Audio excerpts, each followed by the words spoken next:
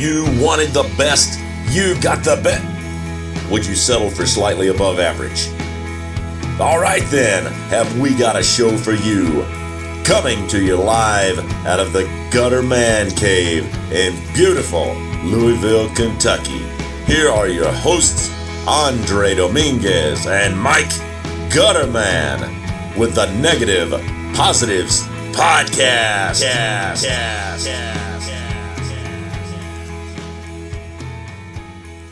Hello and welcome to the Negative Positives Podcast, episode number 246. I'm your host, Mike Gutterman, coming to you from the Gutter Man Cave for the midweek episode. And this has been a long night of podcasting tonight because we just finished doing the Sunday recording with Ian Barnaby Nutt. Hope everybody enjoyed that episode.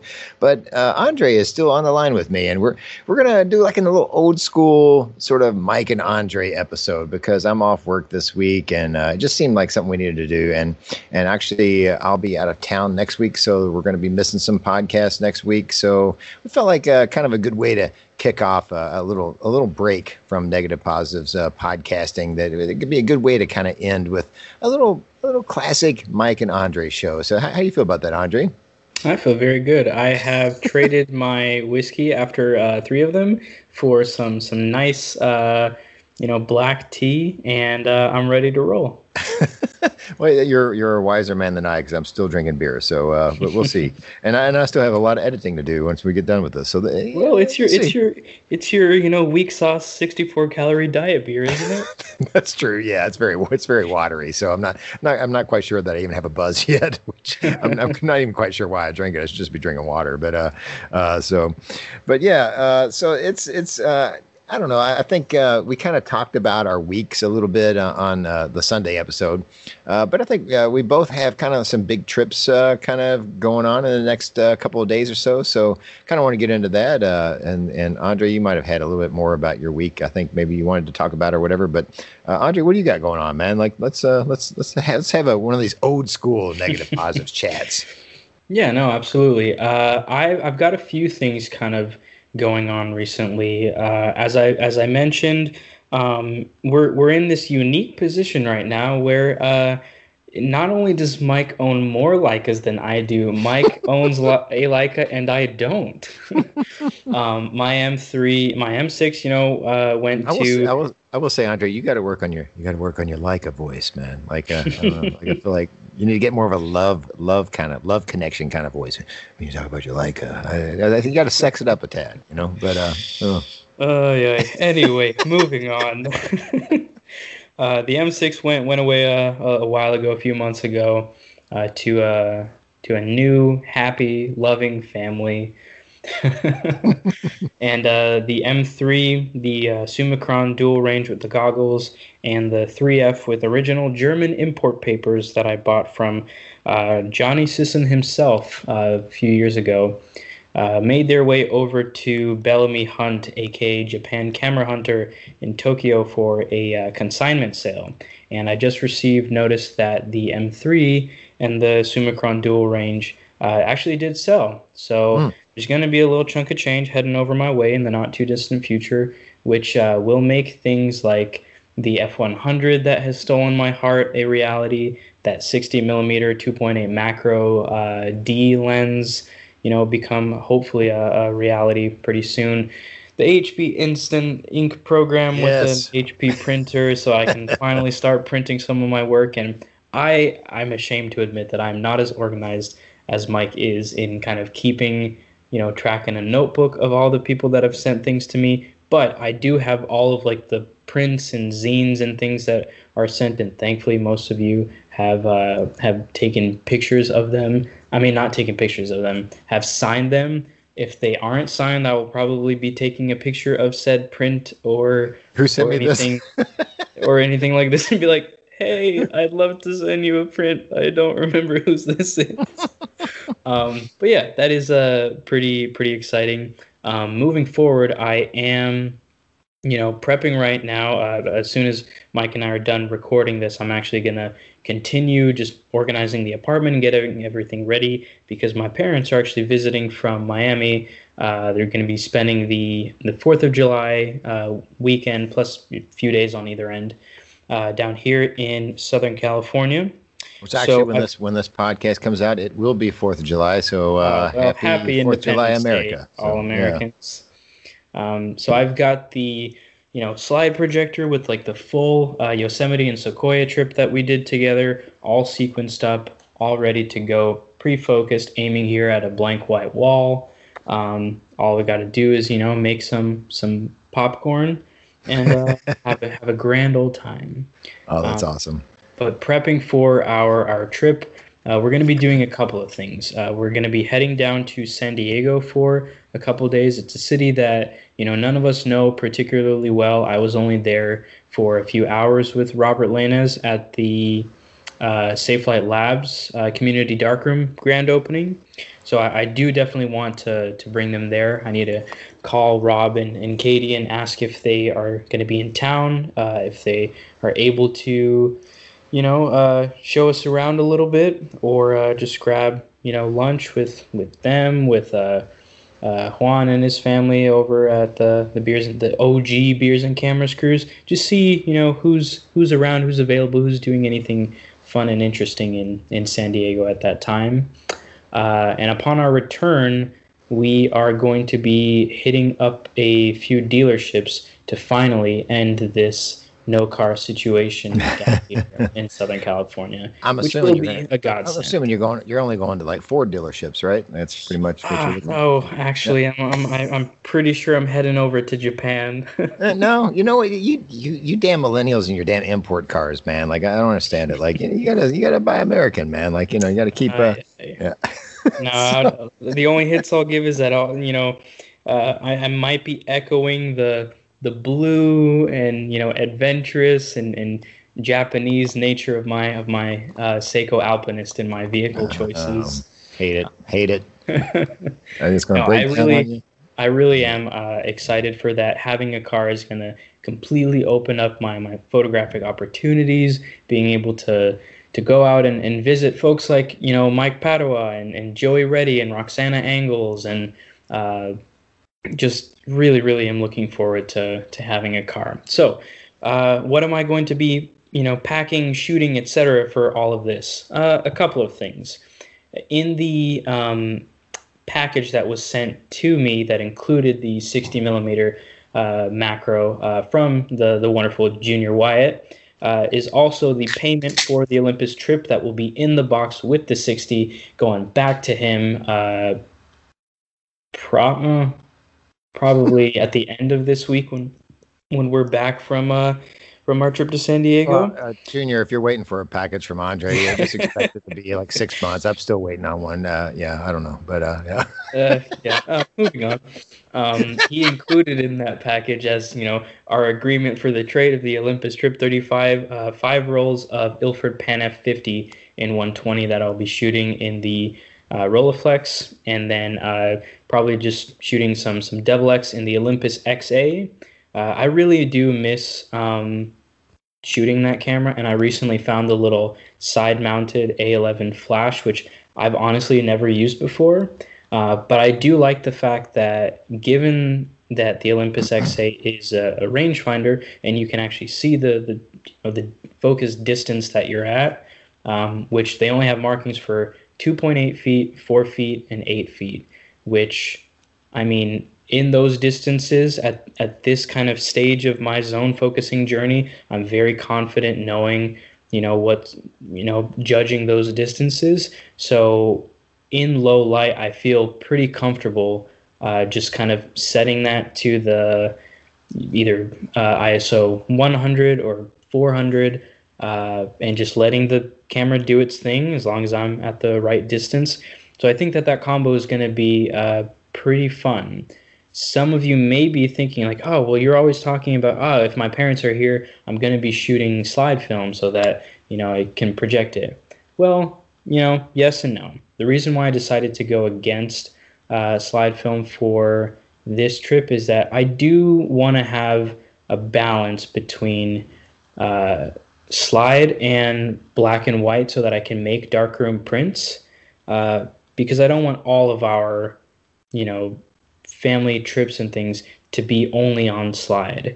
I do want the experience of giving them darkroom prints of pictures, especially portraits of them that I took on these trips.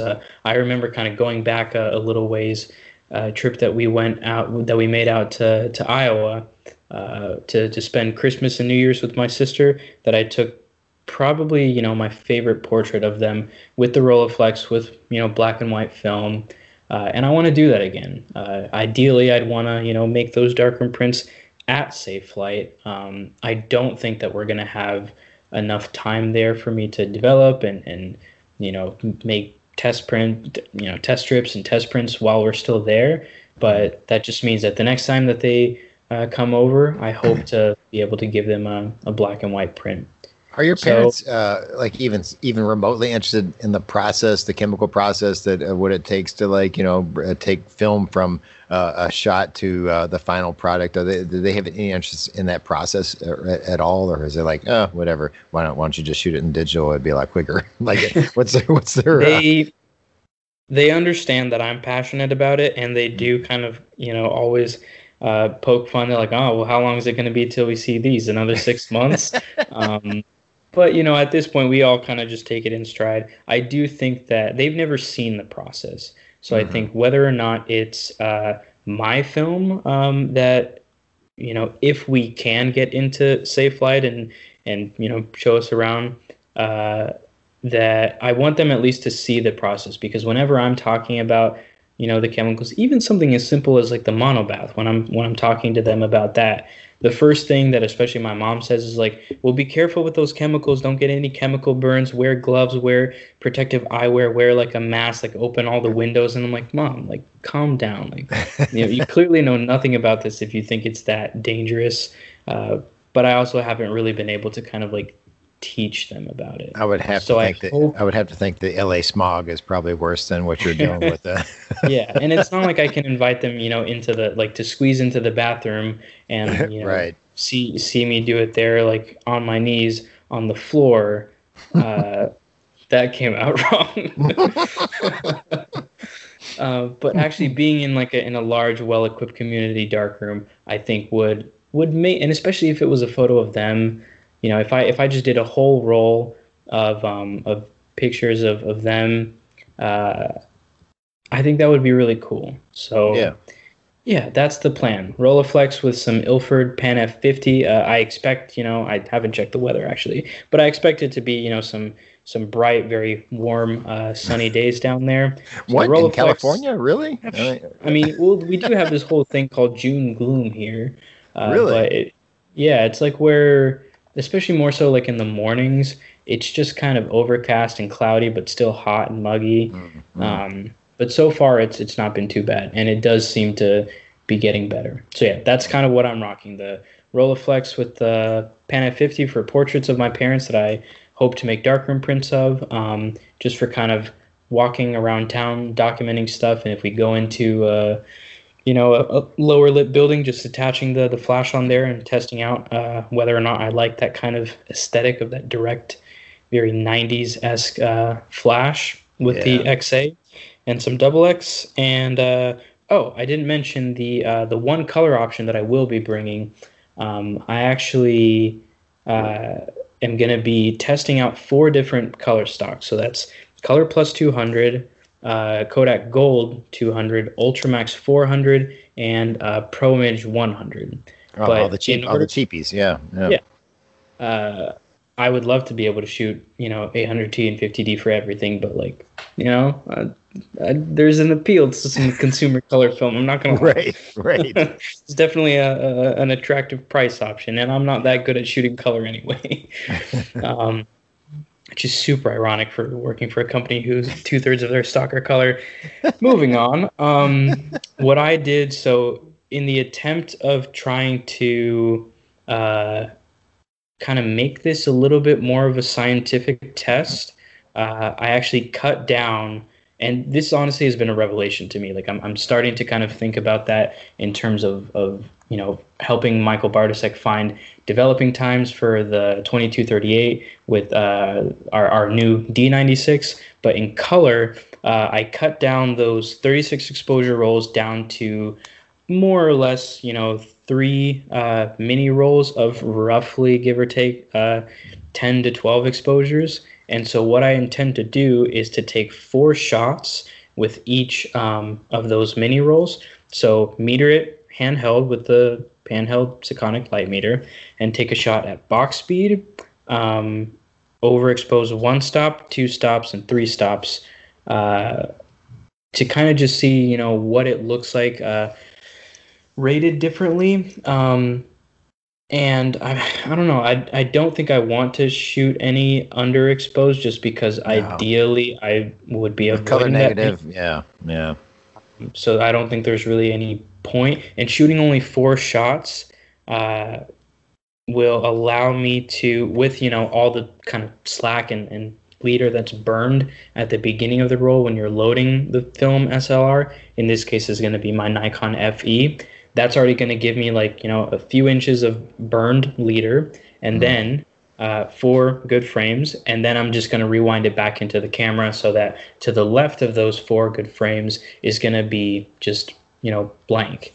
What that allows me to do is that at the end of the day, right, I'm going to have these 12 rolls that I can then ultrasonically splice with our splicer at the office into just 4 normal rolls, so that they'll just load up on 4 35mm reels to go into the Jobo tank to do my normal processing at the office. So they'll all be processed the same. So they'll all be processed the same with fresh chemistry, run through the Frontier, or alternatively, I could send them out.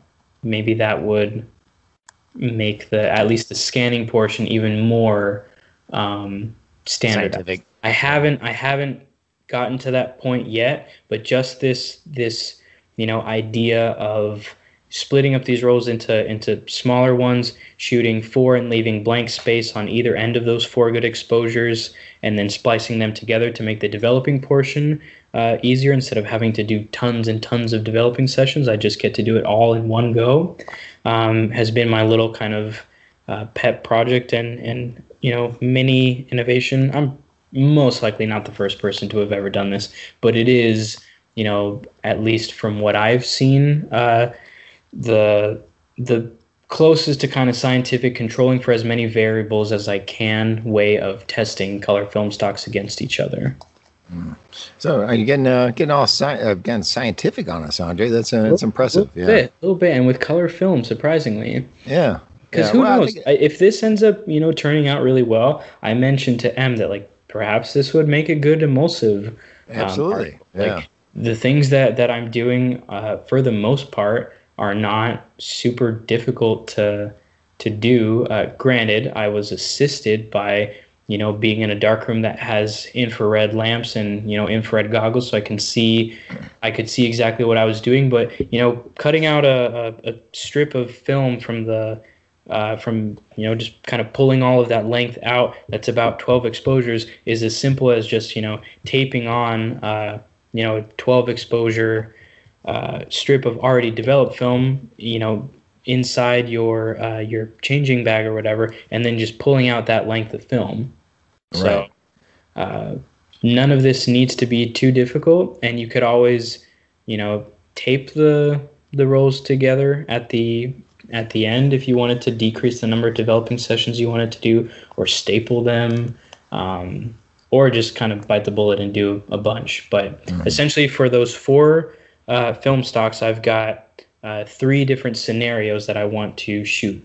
One is just going to be a portrait of my parents, to look at what the skin tones look like under kind of normal lighting, so to speak. I want to do another portrait session near kind of golden hour, because with the speed of these films, I'm not doing any nighttime color photography with them. I would be trying to kind of crank out the last few frames during golden hour before the sun starts setting. And I want to see, especially with Kodak Gold, what those kind of warm, very yellowy, orangey tones that Kodak, that some Kodak color stocks are kind of known for. See if that's something that really appeals to me. The other one, the third scenario, is more I just want to find something that has a lot of, like, as many colors as I can have in a scene, just to sort of see what a, I don't know, generic street photography scene with, like, you know, reds and blues and greens, and see what all that looks like. So I think it's a pretty scientific way of testing it, and it really doesn't require all that much work on the actual days they're shooting, because the FE with, like, and I've got these all labeled with, you know, gaffer tape, and, you know, this is Pro Image 100 portrait, you know, normal. Pro Image 100 portrait, golden hour. Pro Image 100, you know, street photography or whatever.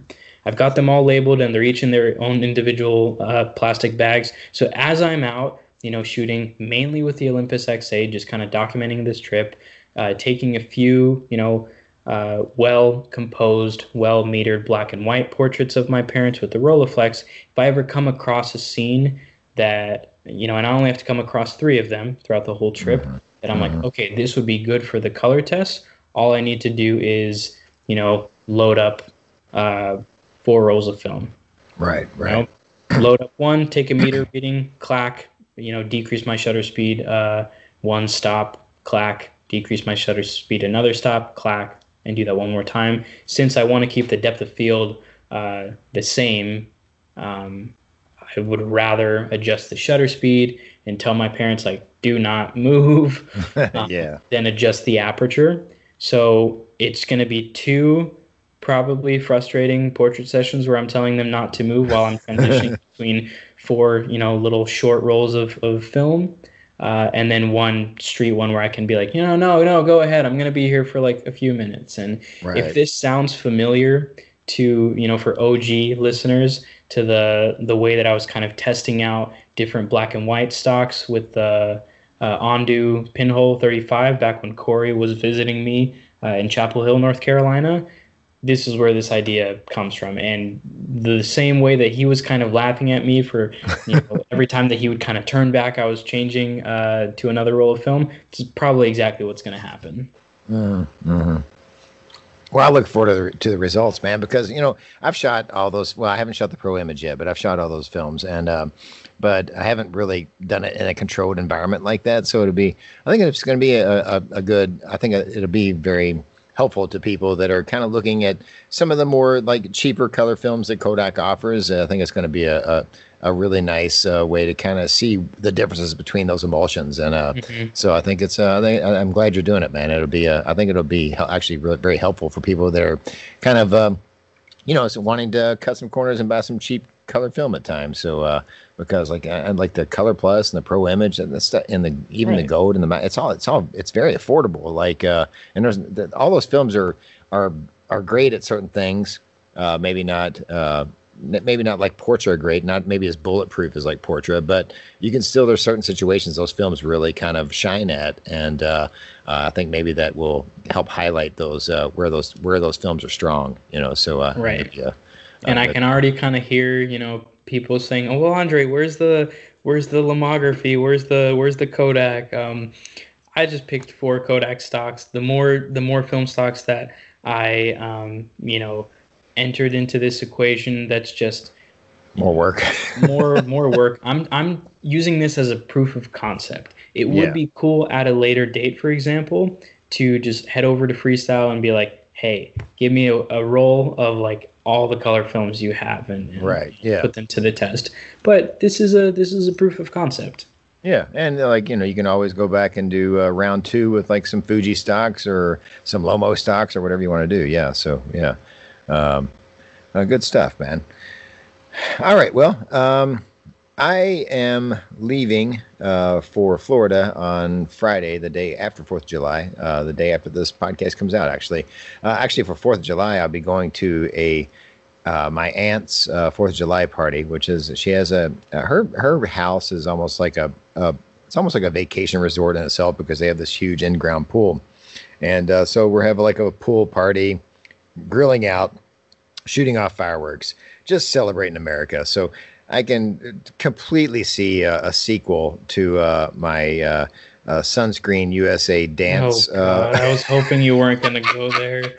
I was like, please just gloss over that. Like, so there'll probably be we've probably gotten a few thousand more members of the Facebook group that are going to be scarred by the 2019 edition of. If you think I'm going to this 4th of July pool party and not doing a USA sunscreen dance, I mean, it's just it has to happen, So, but yeah, guys, just avoid social media around the 4th of July. Just don't worry about it. But Friday we leave for Florida, and then so that's why their episodes next week will probably not be coming out. I do have a possible. I have a thought in my mind that I may do some old school anchor podcast where I literally record some 10-15 minute episodes from vacation. Using the phone Anchor app like I did for, 70 or 80 episodes or so in the early days of the Negative Positives podcast. I'm not making any promises because I may get in vacation mode and be like, hell with it, I'm taking a break from podcasting for a while. And but if I do get the motivation to do it, there may be some episodes pop up next week from live, or not necessarily live, but at least recorded on our little Florida trip. But I was telling my wife today, I've got to kind of figure out what cameras I'm taking and what film I'm taking, and I'm really stressing out about it. I started making a list, and last year I brought 9 cameras, and in which people thought was ridiculous, but I shot every single one of those cameras, and I came home with a lot of rolls of film. And so this year I have narrowed it down. Really took some real insight into what I need to bring, and I think I've narrowed it down to 10 cameras this year. So. All right, let's hear it. Well, I mean, I don't have the list in front of me, but it's because I got to take my Hoga, I got to take my Kodak Brownie Hawkeye with a flip lens, I got to take at least 2 SLRs, 35 millimeter, because at any given time, one of them might have red scaled film in it. So I got to have another one that has normal film in it because not everything works with red scale. I'm obviously bringing my Pentax 6.7 for a lot of family portraiture. We're bringing our new digital Pentax SLR to make sure I get some family photos that the wife likes before we leave there in case I screw up the film shots. So I got to cover my ass that way. I don't think I'm going to take any instant. I was tempted to bring a Polaroid, but I don't think I'm going to do that. I'm not sure. But and then I have I got to bring my little Pentax UC1, the little compact, because that's something when we go out to a restaurant or something I can put in a pocket and take some shots with. And there's quite a few others. But the thing is, surprised that you're not saying the 645. No, I did narrow down. I almost thought about bringing the 645, but I was like, well, I'm going to have the 6.7, so that's sort of redundant. But what's that? Are you going to bring? Bringing the Hoga Pinho. I have to do that. Yeah, that's coming. And I got a couple cameras that still have rolls of film in there. I want to finish. I have a Vivitar ultra wide and slim. I think I'll probably just take that. The damn thing's so tiny anyway that won't be nothing to throw that in there and finish that roll up. But I have a beach camera that's it's this weird. It's called what is the name of it? The Snap Sights or something. It's this weird. Picture a really junky plastic 35 millimeter camera you find in any thrift store for $2 or $3, but then put that in a waterproof housing. And that's what this camera is. But it takes really good photos, and you can get it wet, and it's like a perfect beach film camera. And we did a lot of shots with that last year on some Kodak Color Plus 200, and they came out great. And so I'm taking that, and We also have a little Olympus digital camera, a little compact that's one of those tough series cameras that you can get. It's waterproof and sandproof and all that stuff. We usually take that on in the beach bag to the beach as well. So yeah, it's probably going to be about 10 cameras. But you know, the thing is, like, I drive down there. I get it. If I was flying, it would be a completely different thing. But like, you know, we've got room in the we're renting a Ford Edge to drive down there, by the way. So, and it's a great vehicle. Ford, quality's job one. What happens if you get there to like the rental car place and they're like, "Oh, I'm so sorry, Mr. Gutterman. We actually don't have any Fords available. We do have a Honda Pilot. No, if that you're happened. interested." That happened last year. I'd rented a Ford Escape, and I got to the counter, and he starts giving me the key, and I'm like, "That's not a Ford key. That's a Kia." What the fuck is this? And now he was like, "Well, that's all we have." I was like, "I am an employee of Ford Motor Company. I'm not driving anything but a Ford vehicle. If you can't give me a Ford, cancel my reservation." And he canceled it. And I walked down to 3 other rental places looking for a Ford, and finally made it down to like the 5th place we tried. We were at the airport, the Louisville airport, and there's like, it was like 10 rental car places in that area. So finally made it to one that hooked me up with a Ford Escape, and that's what we rented from. So if I get there and they don't have my Ford for me, I'm moving on, and I will not drive anything but a Ford. That's just not happening. Well, Mike, at the very least, you are a man of your convictions. I am, man. Like, I can't be seen driving some non-Ford product. Like that's an insult, man. Like, Louisville's not a huge town. You come back home from the Mexico Beach area, driving a Kia, driving a Honda, and you stumble across one of your coworkers. Ooh, you're gonna be the talk of the factory. That's right. Yeah. So, and so I don't know. We'll see what trust me. If I get there and they don't have a Ford for me, there's gonna be a temper tantrum thrown, and it's not gonna be pretty. But since we drive down there, the amount of cameras I bring is not really an issue. And a lot of people was like, "Oh man, you just need to bring 1 or 2 and focus," but no, that's like I shot all 9 cameras I brought last year, and every one of them had a different thing, a different use, a different need, and I used all of them for those different purposes. And I'm going to do the same thing this year, man. And except it's going to, instead of 9, it might be 10. So, but I'm super excited about it, man. The problem with this kind of situation is I can easily kind of figure out what cameras I want to bring. But then you got to pair them with the film stocks. So I told my wife, I was like, I need to, she's like, you need to start packing soon, man. And I was like, yeah, I need to. The packing's going to be easy except for the camera thing. She's like, what do you mean? It's like, well, I got to figure out all the film that I want to take and which cameras I'm taking. It's like, yeah, you better start on that like right now, because she knows me all too well. And I'm a little stressed out about it. I have a list. I have a sort of a kind of a rough sketch list, and we'll see what it all comes down to. I'm going to start packing tomorrow, so I may do a face cast of all the cameras and film I decide to take. And I'm going to take. I will admit, I'm going to take way too much film, because where we're going is if you run out of film, there's probably not anywhere to buy film. So I'm going to err on the side of having too much, definitely on that. So, so yeah, it's going to be interesting, man. So I'm super excited about it, and just looking forward to some downtime with the family, and kind of not really going to where we wanted to go, because we were going to go to Mexico Beach, and the place we had rented, I talked about this on the podcast, it's not going to be ready because the construction company that's trying to rebuild that place, they're not going to have it ready in time. So they set us up in a place called Cape San Blas, which is, it's a island that kind of comes out in front of Mexico Beach. So when you're sitting on Mexico Beach, like we have been for 10 years, you looked out in the ocean, and way out in the ocean, you could see this island come out, and that's Cape San Blas. So we've been looking at it for 10 years. And so now we're actually going to be on that Cape.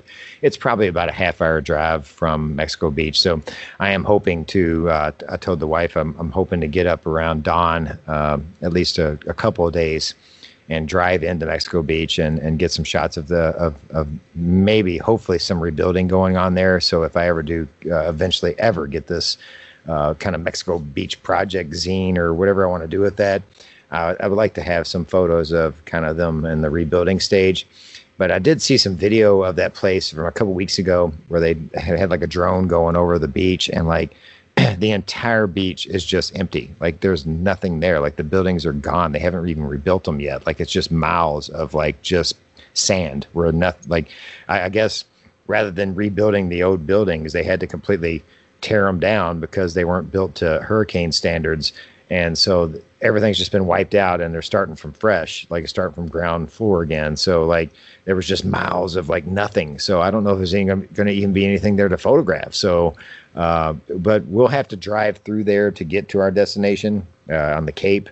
So I'll be able to, as soon as we enter that area, driving there, I'll be able to kind of see if there's even anything worth photographing, at that point. So, so I'll get a good indication when I get there, but it's going to be a little depressing, man, to kind of drive into that town and like see like everything you recognize from that area is gone, so that one thing that you could do, for example, is if there's any other kind of like identifying, landmarks, like, I don't know if there's like telephone poles or things like that where you could kind of sync up and this is something that Robert Brown and I have been talking about recently, where he showed me, I think it was a website where you essentially can put in like a zip code or anything or an address, and it'll show you pictures of that place from way back when and then now, so you can see the difference. If there are places that that you've photographed before, going back to those particular areas and kind of trying to compose the shot the same. This is where like there was this like, I don't know, this bait shop or this little restaurant, and now it's a pile of rubble or just bulldozed sand. Like that could be an interesting way of if there is like truly nothing there or very little there, that traditionally you could be like, I could photograph this. You could almost make like a diptych of the two images if you're able to compose them similarly. Yeah, that's a good point. That's a very good idea. Yeah. And I'll get I'll get a really good idea of how much is possible with that because I'll have to drive through that town to get to our final destination. So, but we'll see how that goes. But again, I'm not making any promises, but there may be some short 10, 15-minute updates for using Anchor with my phone like I used to like back in the day. So that may happen. If it doesn't, that just means I'm drinking way too much and having too much fun. So, but I'm not making any promises. But there may be some there, even though we're not going to have an episode for a week or two. There may be a couple of little surprise pop-ups next week. So, but yeah, so I'm really looking forward to it, man. And so yeah. But you're also doing some Super 8, right? Yes, I am. And actually, I emailed Mike Rosso today. I was like, Mike, I'm going to shoot, I have 2 cartridges of Super 8.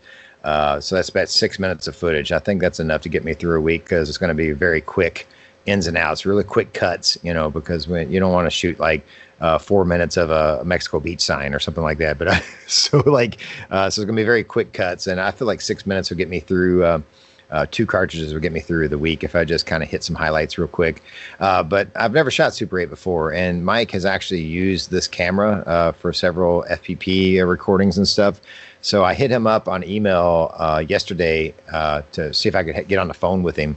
And he sent me an email back for me to call him. And so I'm going to talk to Mike Rosso from the Film Photography Project probably tomorrow, and kind of get some tips because I don't want to screw this up, man. Like Super 8's not cheap, and plus, not only is it not cheap, these are vacation moments, man. You don't want to lose these damn things. You want to do it right, And I've got 2 reels of 2 cartridges of the 50D Kodak 50D, so I feel like with good sun and I should be able to shoot that pretty properly, I'm assuming, but I just want to get some confirmation with somebody that's actually used that camera and from somebody that's a pro at this stuff, because this will be my first time doing it, and I just don't want to screw it up. So, but I'm really looking forward to, because my plan with the Super 8 is I'm going to, film this footage, these 2 cartridges, send them in, get the scans back and all that stuff. And then I want to like score the vacation footage with music that I write. I think it'd be a kind of a fun project to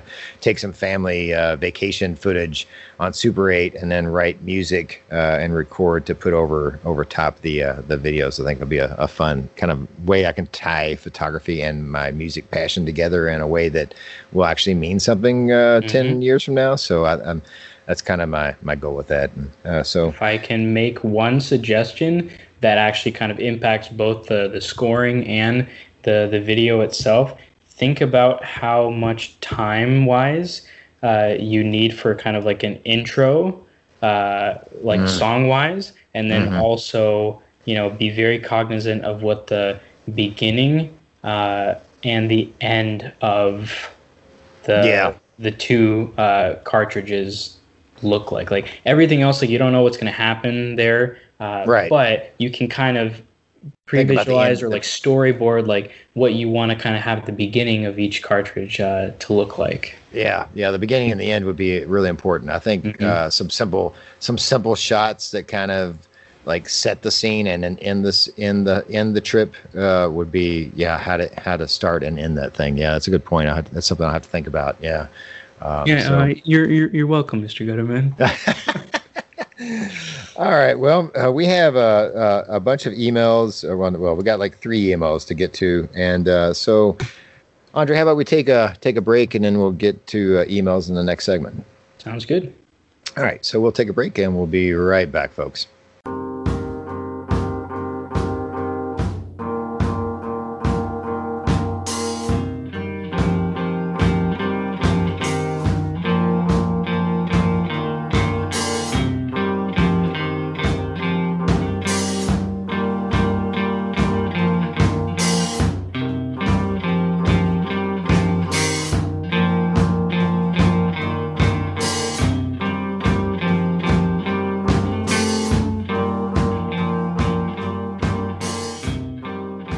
All right, folks, we're back from the break, and I want to answer a couple of emails here. The first one is from Junior Wyatt, and he actually sent in some dad jokes, and I made a call out for dad jokes on the Facebook group. I think I might have even mentioned it on the podcast. I can't remember. I can't keep them all straight. Maybe it was just a face cast or something. But so he sent in some dad jokes, and that brings up a kind of a competition we want to have.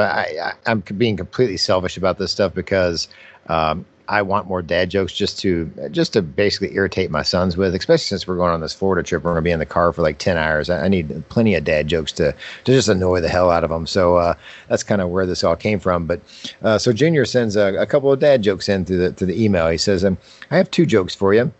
Number 1, 3 years ago, my doctor told me I was going deaf. I haven't heard from him since. Well, you're not only annoying your sons, but also your co-host and spiritual son. Number 2, my girlfriend poked me in the eyes, so I stopped seeing her for a while. What? Nothing. Just keep going. Let it end soon. So Put me out of my misery.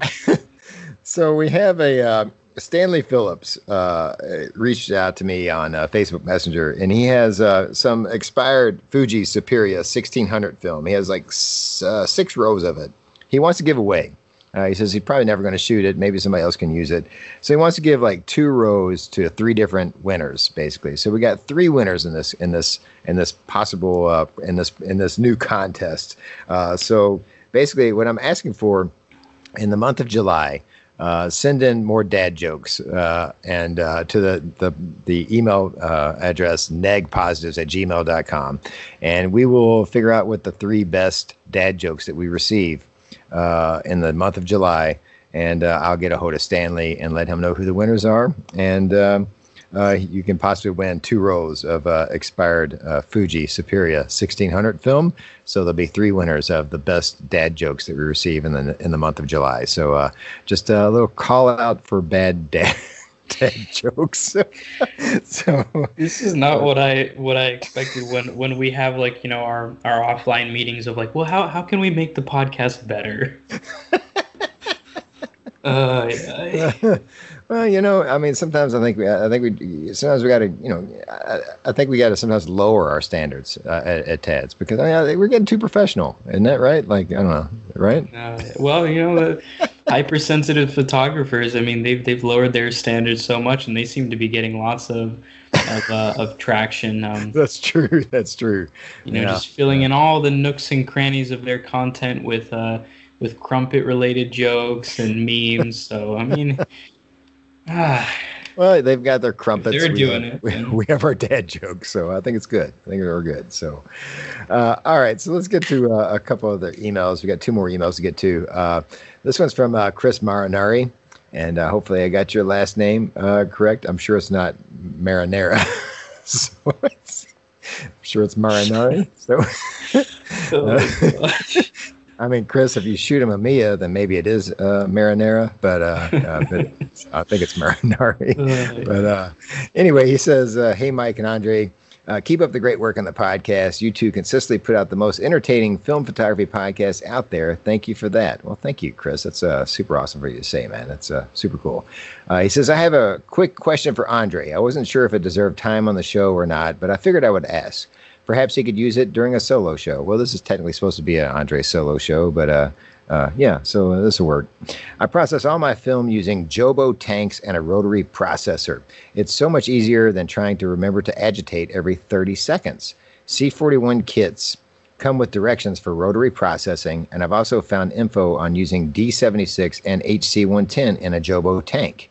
That's what I use now, but I end up waiting until I have a batch of the same film to process them all at once. I'm really interested in the Cinestill monobath to be able to mix different films in the tank at the same time. The directions mention constant agitation as a processing option, but I haven't found any info from someone who has actually done it. Has Cinestill used the DF96 in a rotary processor with good results? Thanks, guys. Chris Marinari.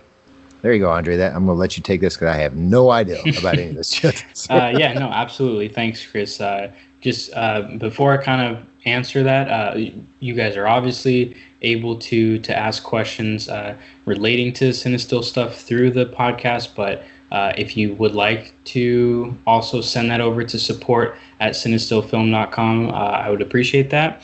Regarding monobath and constant agitation, there's essentially 3 different time, temperature, well, it's mainly temperature agitation combinations that are used with the monobath. So it's basically designed to be used at any room temperature, depending on the ambient temperature of wherever you're living.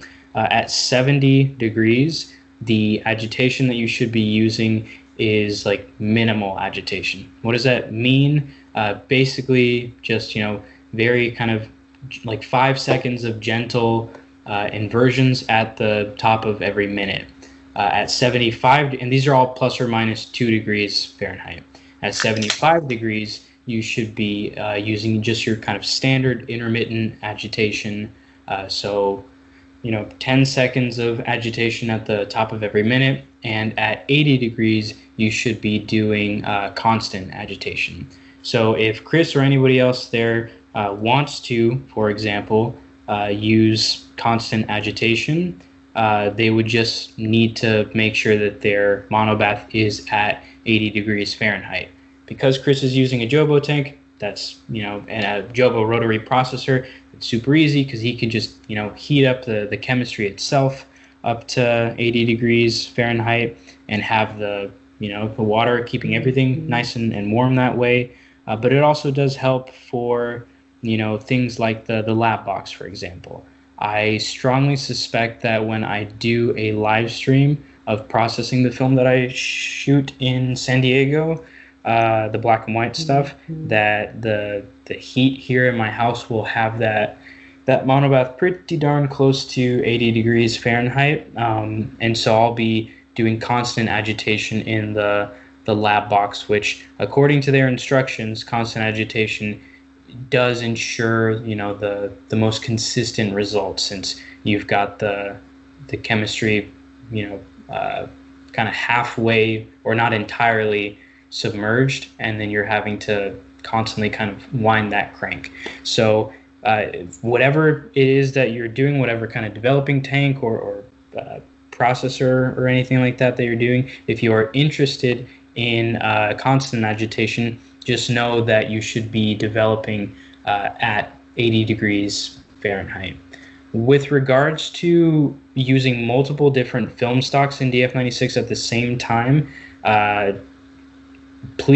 all of this, preempting all of this, please do read the full PDF instruction manual for the monobath. It is, of course, designed to be simple and easy to use, but different film stocks do sometimes have special recommendations, chemical reuse in terms of adding time, the relationship between T-grain films and monobath, and that you need to essentially process for longer because of the required longer fixing time of T-grain emulsions.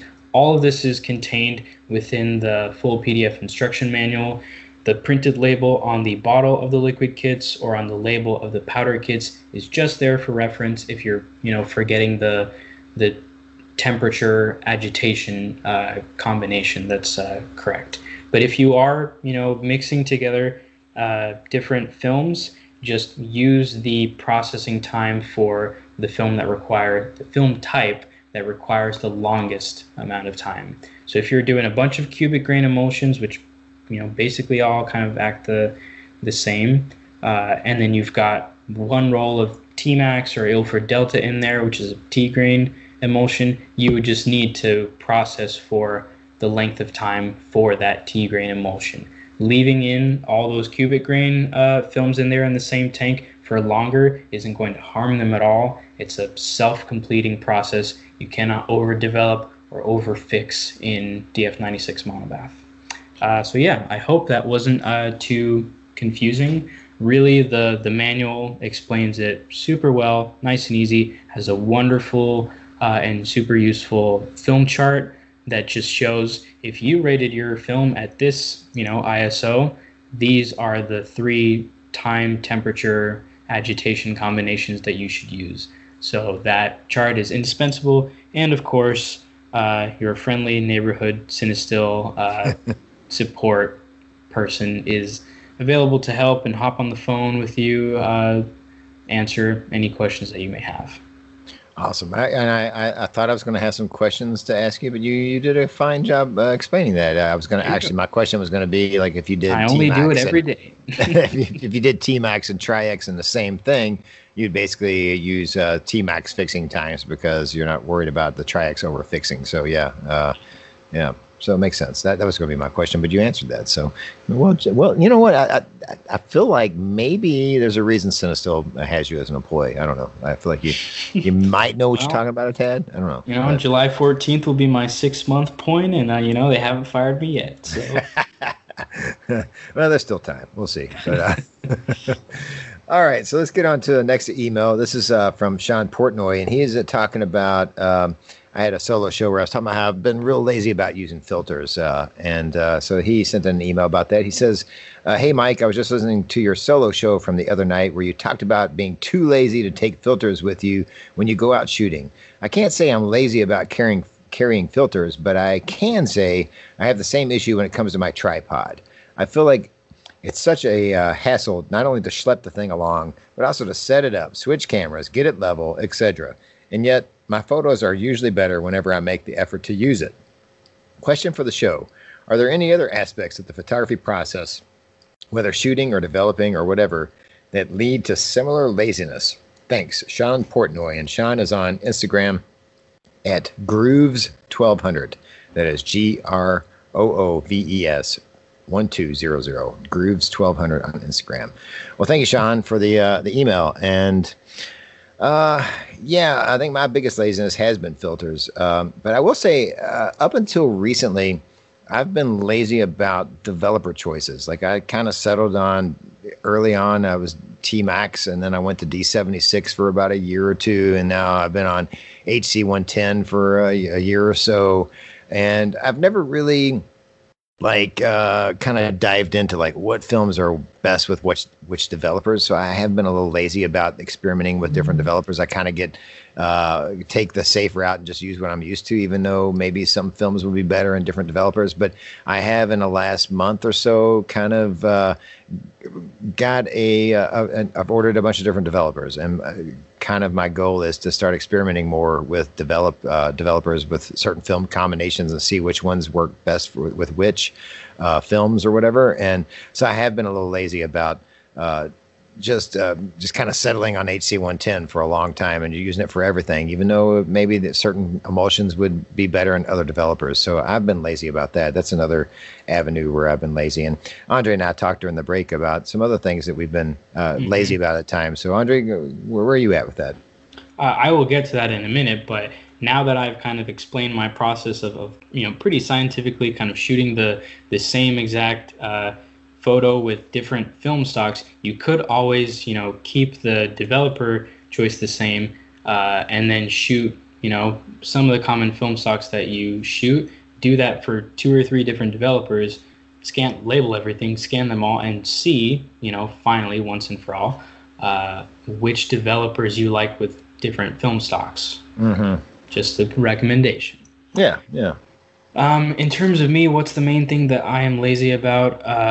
Really? I will agree. I'm lazy about tripods, man. Like literally, the only time I've used a tripod in the last year has been doing self-portraits, not self-portraits, but doing like family portraits on the beach where I have to like set up the camera and then run into the scene, or my pinhole camera. That's literally the only times I've used tripods in probably the last 2 or 3 years. So, but yeah, go ahead. For me, night photography. Yeah, but.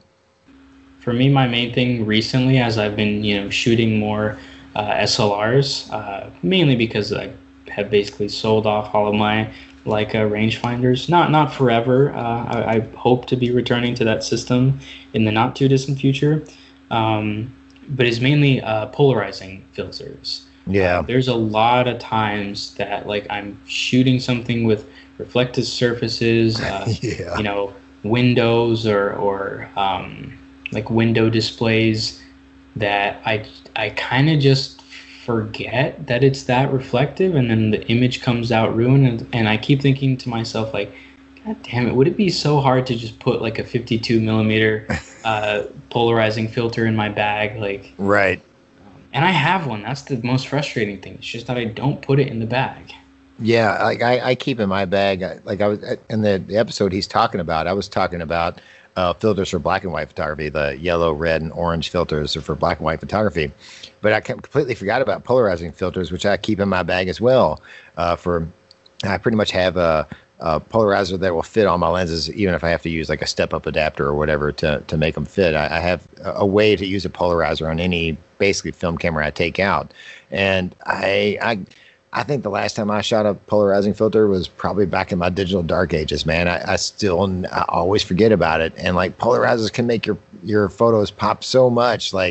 Especially, I have so many window shots where there's reflections of cars across the street from the window, or my dumbass appears in the damn photo reflecting in the window or whatever. And I always forget to put that polarizer on there. And it's just it's such an easy thing to do, and I'm lazy about it as well. It just drives me crazy.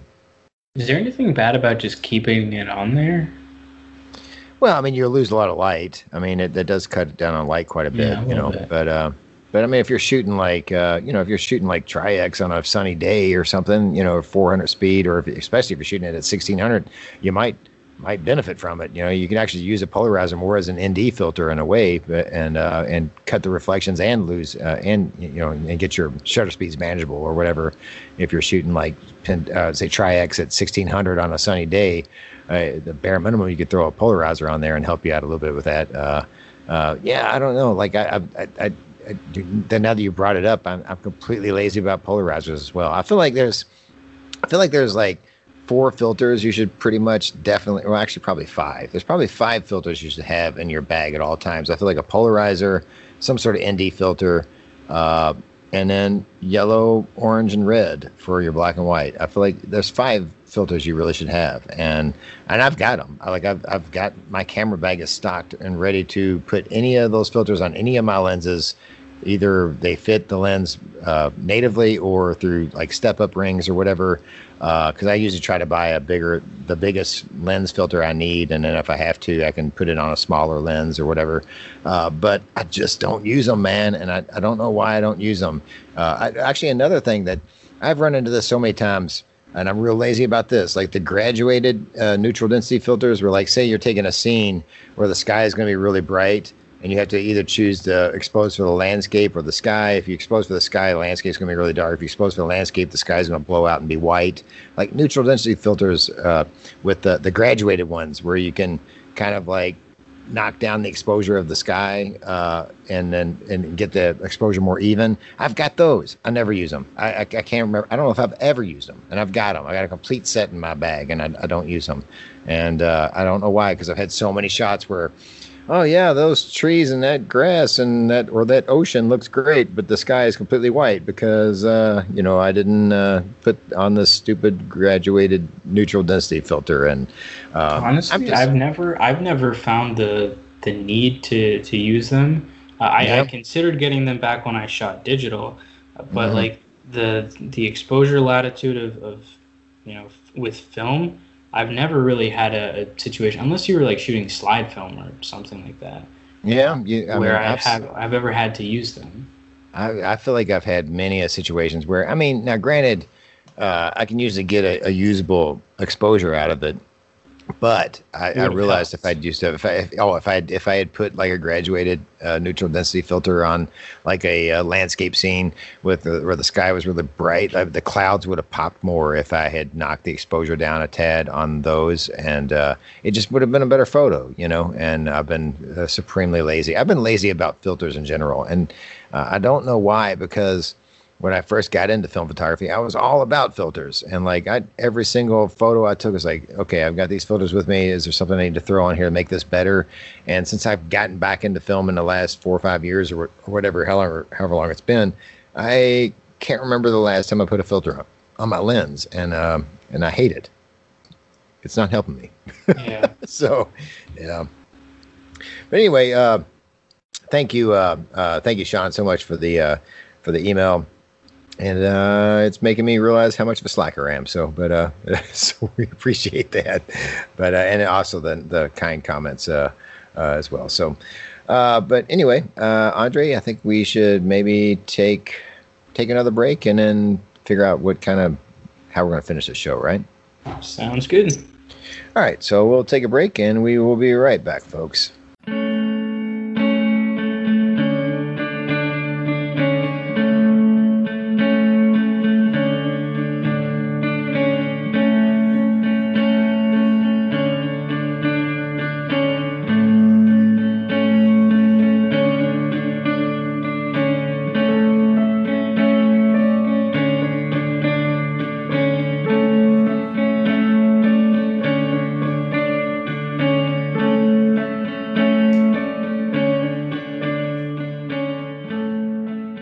All right, folks, we're back for the final segment, and we since this is a midweek episode, even though it's not like a solo show we normally do, we gotta do put in some sort of call-in camera review, right? It's kind of the tradition. So we're gonna put in a call-in camera review from Ian Fleming.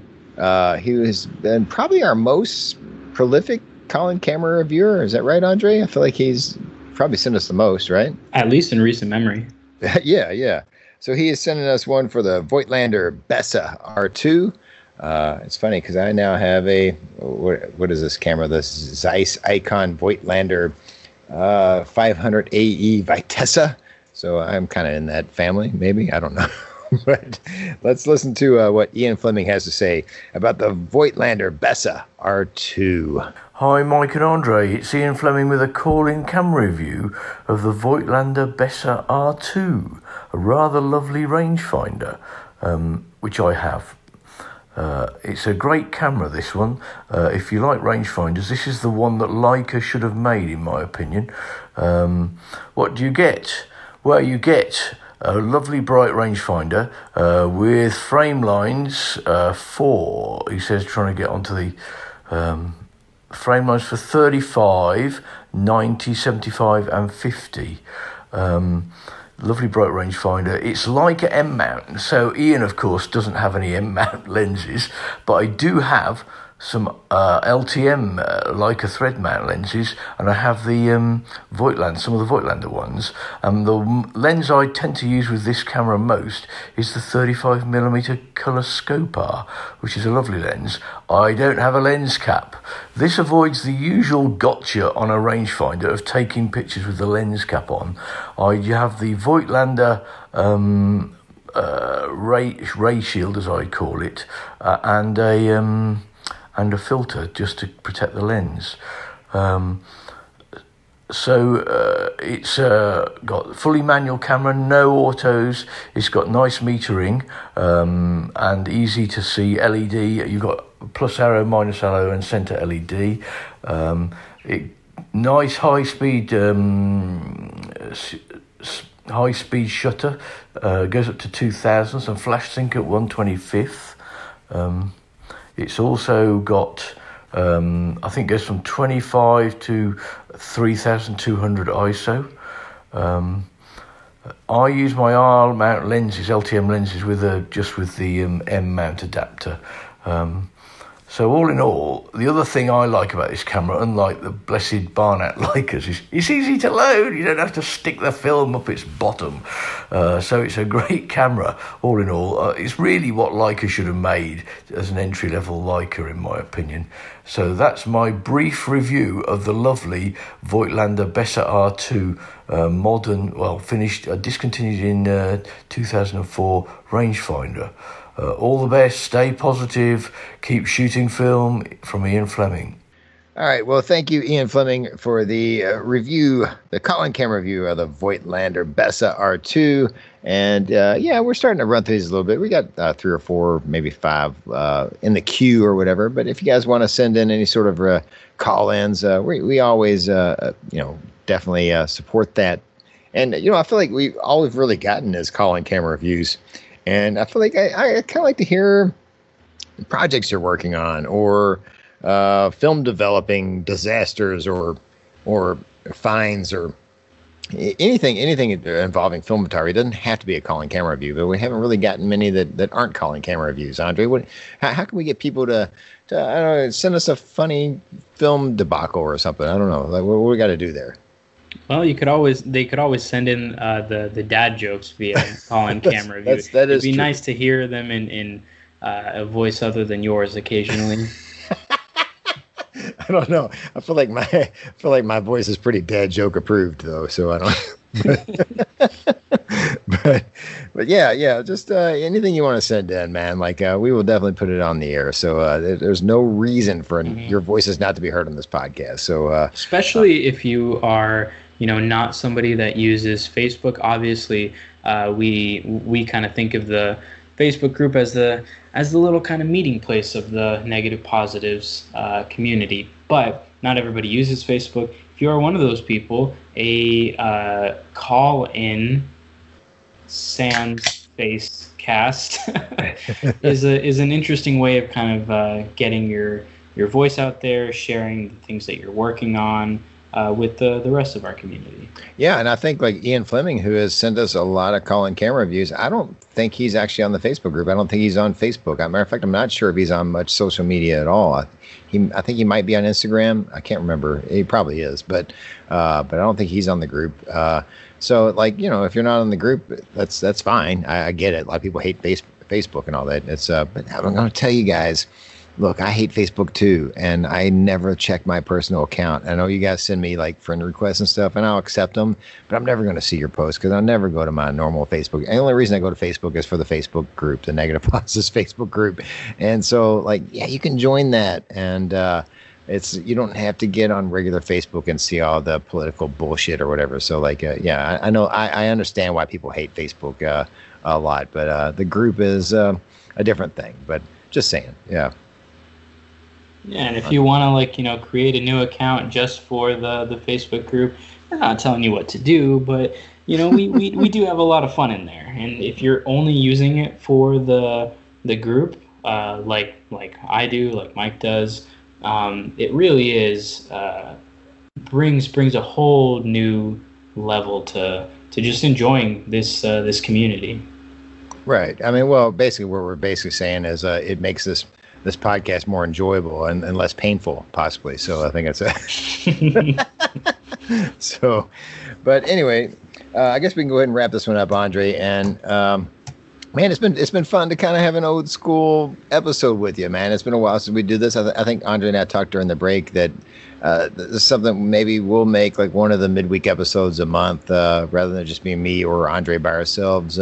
Maybe kind of doing this once a month. And so if you guys kind of dug having an old school negative positives, just me and Andre, or actually I guess in proper English, Andre and I, I think we would like to hear what your thoughts on that, because I think it's something that we would like to do. I mean, basically Andre and I talk a lot on the phone late at night, and why not? And rather than talking on the phone and wasting all this just stellar intellectual film talk on just for no one to hear, why not make a podcast out of it, right, Andre? I don't know.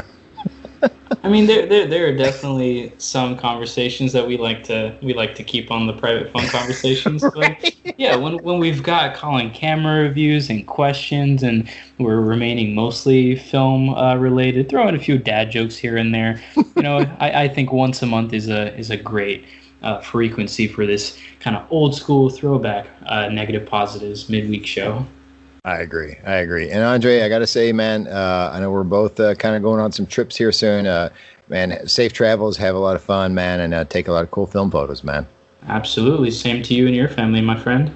Thank you, sir. All right, Andre, where can people check out your work? People can check out my film photography and watch stuff on Instagram at Andre on Film. You can also send any Cinestill customer service related questions to support@cinestillfilm.com. There you go. Wow, that's new. That's a new little angle you threw in there. We just launched some new chemistry, and our film is back in stock. Some formats of our film are back in stock. So people might be buying, people might be having questions, etc. So keep in mind, though. Basically, you're feeling more confident now, and throwing that out there. Keep in mind, though, folks, I am the only person that runs support at Cinestill, and my work hours are 9 to 5. I would love to help you 24/7, but I am not paid to do that, and my free time is very much appreciated. So if you send in a question to the email address at like Friday after 5 p.m. Pacific Standard Time, and I don't get to you until Monday 9 a.m. Pacific Standard Time, that is why. I'm not ignoring you. I am just enjoying my weekend. Yeah, as everyone should. So, yes. All right, you can see my photography on Instagram at Gutterman Photo, on Facebook at Mike Gutterman Photography. You can email this program at negpositives@gmail.com. That's where you can send in your dad jokes for the competition to win Stanley Phillips, to possibly win 2 rows of expired Fuji Superia 1600 for the month of July. And let's see here. And also your call and camera reviews.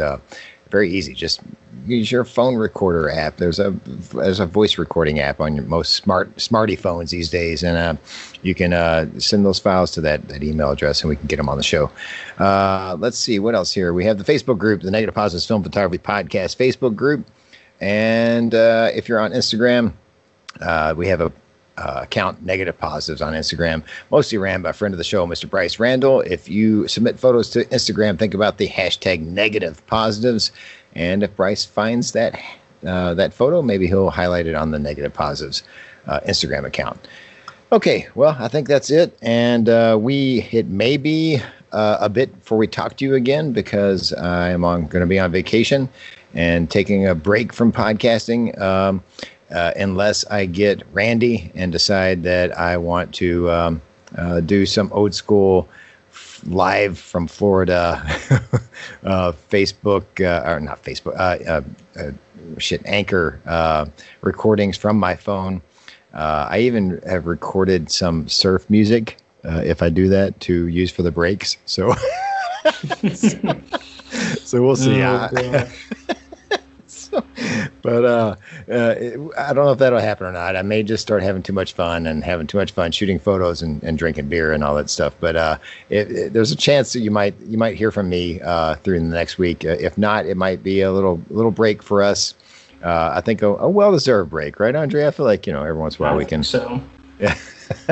Just, I think we bother people enough with like 2 episodes a week. So. Oh gosh, yeah. No, I've been kind of meeting more people down here in Southern California, and eventually, obviously, the podcast comes up, and they ask what it is. They look it up, and they're like, "You guys have 240 episodes?" I'm like, "Well, 80 of those were like within the first like month, it seems." To be fair, and then it's twice a week, so it adds up. Yeah, it does. So, but we'll see what happens. No promises, but you might hear from me after the next week. So, okay, let's wrap this up. Andre, fun chatting with you, man. It's fun having an old school episode, and yeah, good times. Absolutely. All right, so everybody have a great rest of the week, and possibly all next week if we don't talk to you before then. I don't know who we have coming up when I come back from vacation. It might be Bill Manning. I have to look that up, but so we'll find out. I shouldn't have thrown that out there until I know for sure. But yeah, we've got a guest lined up for when I come back. So and obviously we have moved the Sunday recordings to Monday recordings. So these episodes will start the weekend episodes will start coming out on Tuesday mornings. So just a kind of a heads up on that as well. So in case you haven't realized that. But okay, so until we talk to you again, everybody stay positive. And shoot some cool film photos. All right. Thank you all. We'll see you soon.